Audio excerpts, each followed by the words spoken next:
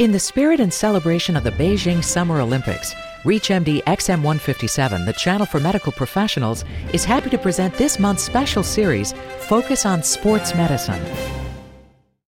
We are currently barraged by the negative media over athletic abuse of steroids. What, if any, are the appropriate current indications? Welcome to a special segment, Focus on Sports Medicine, on the Clinicians Roundtable. I'm your host, Dr. Larry Kaskel. Joining me today is Dr. Paul Howard, who is the current director of Arthritis Health Limited. He is a long-term active volunteer with the Arthritis Foundation. He is currently the governor of the ACP, Arizona's chapter, and has repeatedly been voted top doc in rheumatology by his medical peers. Dr. Howard, welcome to the show. Thank you very much. Well, let's start with really kind of defining the different types of steroids. All we hear about is anabolic steroids. We never hear about the other kinds. Yeah, and the anabolic steroids or the sex steroids are the group that most people hear about. But the steroids that are clinically used in practice are typically your glucocorticoids, which are the steroid cortisone-like agents that are available commercially. Then you also have the mineralocorticoids, which have more mineral effects. But the ones that we use typically in practice are your glucocorticoids. So to you, probably glucocorticoids are like vitamins. I mean, you probably prescribe them all day long, appropriately. I jokingly say I don't like steroids, I don't like corticosteroids, but I wouldn't practice rheumatology without them. So steroids have been around for, 40, 50 years, or even maybe longer? Actually longer, since 1948. And were they just developed as an accident, like everything else that we have that helps us? They were synthesized after the discovery that they are the cause of Cushing's disease. When overproduction resulted in Cushing's disease, then it was subsequently identified and produced, and then once it was chemically produced, it was then made in a variety of different forms, and those forms really haven't changed very much in the last 50 or 60 years, and that is prednisone, prednisolone, Decadron, a variety of different kinds. And basically they are all the same thing. They are essentially different in their potency and their duration of action. I mean, in my practice, which is just general internal medicine, I just use prednisone. I don't think I've ever prescribed prednisolone. Decadron when I was a resident. Is there a reason for primary care to use anything besides prednisone? Occasionally, if someone doesn't seem to be responding the way you think they should to prednisone, prednisone is an inactive product. It has to be converted by the liver into its active form, and it has to get converted into prednisolone. So you can prescribe prednisolone, the active product, in someone that you worry is not making that conversion hepatically. Is there a test for that? There's not a test for it, but it's really more of a clinical judgment, and sometimes we will change someone to prednisolone, which is methylprednisolone or Medrol, and shift them to that in place of prednisone. But that usually most people are fully capable of converting prednisone into its active product. So how common is it that you run across that issue where you think, maybe I should switch this patient? I would say it occurs when I see someone who's on a dose of steroids and I see no adverse effects, meaning I see no weight gain, no Cushing appearance, nothing, and I'm not getting the beneficial clinical effect. That's when I'll change it. And I'd say it occurs rarely, probably 1 in 30 or 40 patients. You mentioned the Cushingoid side effects. What are the other major side effects besides, let's say, osteoporosis and the Cushingoid appearance? What else do you worry about? Well, I think the thing to remember about steroids is that when you take them high enough, long enough, you will get adverse effects. It's not a question of a side effect. It's just a guaranteed effect. And osteoporosis falls into that category, that any dose is not safe, and the higher the dose is worse. It was often said that cataracts, if you use less than 10 milligrams a day, it was a side effect that didn't occur, but that's not correct. It can occur even at what we call physiologic doses, 5 to 7.5 milligrams of prednisone a day. The side effects that I think are probably the most worrisome, but you don't see it as much, is hypertension, also issues concerning thin skin. You don't see it right away, but over the course of years, you can spot those people who have kind of a long-term steroid effect related to the thinning of their skin. Do you ever see patients get manic on steroids? I think that is incredibly overblown. We hear this from our psychiatric colleagues, but in general, at doses of less than 30 milligrams a day, it is pretty rare to see mania.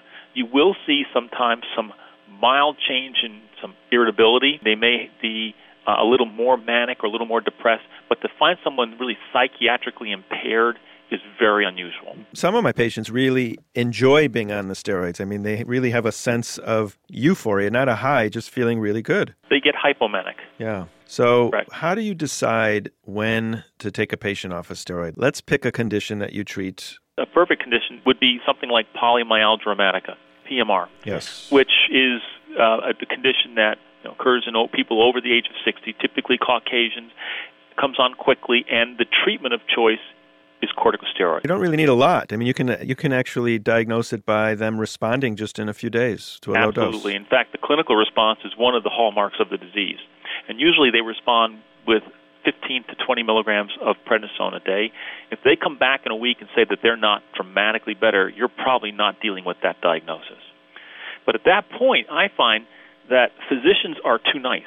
When I say that, often people don't want to expose their patients to steroids and are a little too quick at getting the steroids down. Mm-hmm. And as a consequence, the individual has flares of their PMR, and I think in the long run, they are not as well controlled and get exposed to more steroids longer.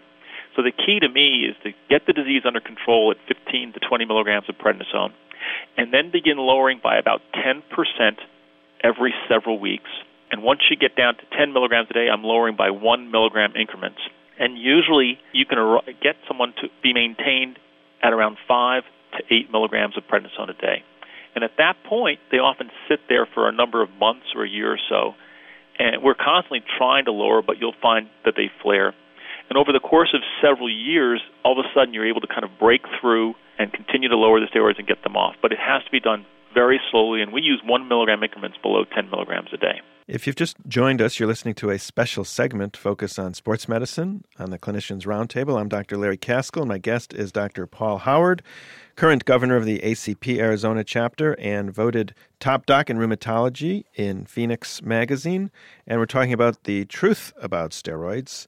Dr. Howard, you mentioned that we are kind of gun-shy of treating our patients with an appropriate dose and long enough. Let's take a different condition such as poison ivy. I will see a lot of that, and I'll put patients on prednisone, and I'm afraid to put them on a high enough dose and keep them on it long enough, but a lot of them will break through after 5 days. So what's a safe amount of time to keep someone on steroids just for a brief episode like that? A brief episode for a self-limited condition, usually you can treat someone for 2 to 3 weeks, and you don't have to worry about the adrenal suppression. You don't have to taper them.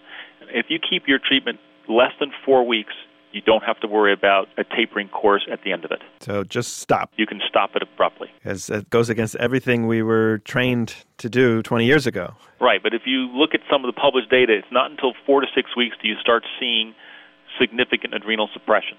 So if you have a short course of steroids for somewhere between 1 and 2 weeks, you are way within the limits. I can go from 60 to 0. You could.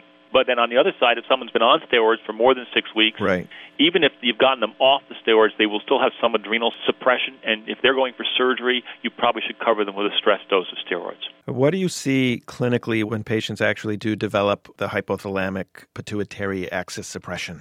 It can be very subtle, to the point of some hypotension. So we can miss it. And you can, exactly. So these are things where someone will just feel more fatigued, a little bit of hypotension, some electrolyte abnormalities, and unless you're attuned to the fact that they may be adrenally suppressed and not have enough steroids, you will miss these subtle findings. And how would you go about diagnosing that? I would probably not check a morning serum cortisol. I probably would place them on a physiologic replacement that would be 5 to 7.5 milligrams of prednisone a day and see how they responded. Now, in someone who's on steroids and I'm coming down and I want to see if their adrenal glands are starting to come back, that's when I will probably be checking a serum, a fasting morning serum cortisol, or I may even be checking ACTH stimulation test.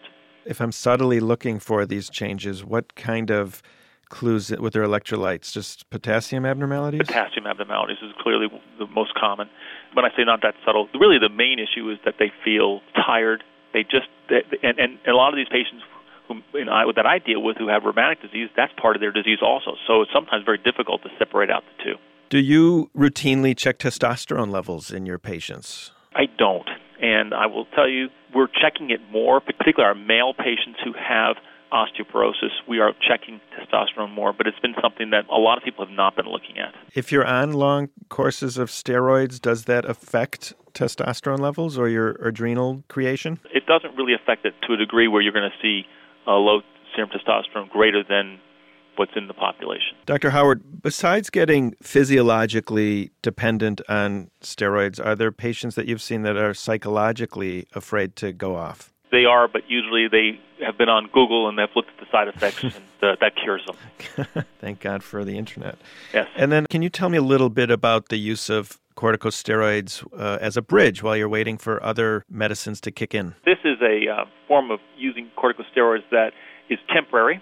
It has a defined limit and usually a defined dose, and we use it literally, as you mentioned, as a bridge between starting a disease-modifying agent for a particular rheumatic disease and while waiting for it to kick in or start. And usually that wait period may be anywhere from 3 to 8 weeks. So a short course of steroids will have someone feel better, also reduce their overall inflammatory burden while waiting for, let's say, a disease-modifying agent like methotrexate or one of the biologic disease modifiers to start working. As a result of the DMAs, are you using less steroids? Clearly, we're using a lot less steroids. I would say, and we're using a lot less non-steroidal anti-inflammatories. In fact, I would say that most of our well-controlled patients with rheumatoid arthritis are no longer taking an anti-inflammatory, and that was unheard of 20 years ago.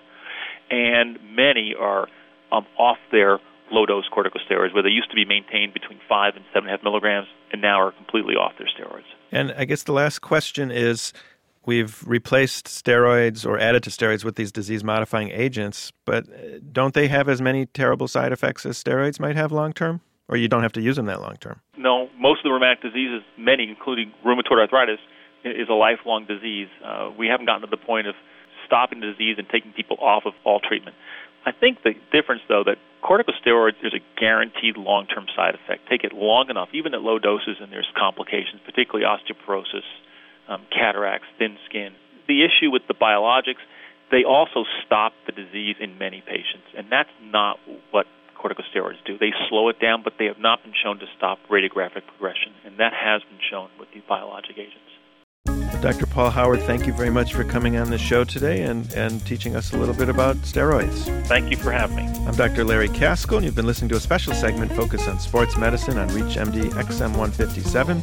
To comment or listen to our full library of on-demand podcasts, please visit us at reachmd.com. If you register with the promo code RADIO, we'll give you 6 months free of streaming ReachMD you can listen to at home or at work. You can also reach us by phone now with your comments and suggestions at 888-MD-XM157. Thanks for listening. You have been listening to Focus on Sports Medicine, part of this month's special series on ReachMD XM157, the channel for medical professionals.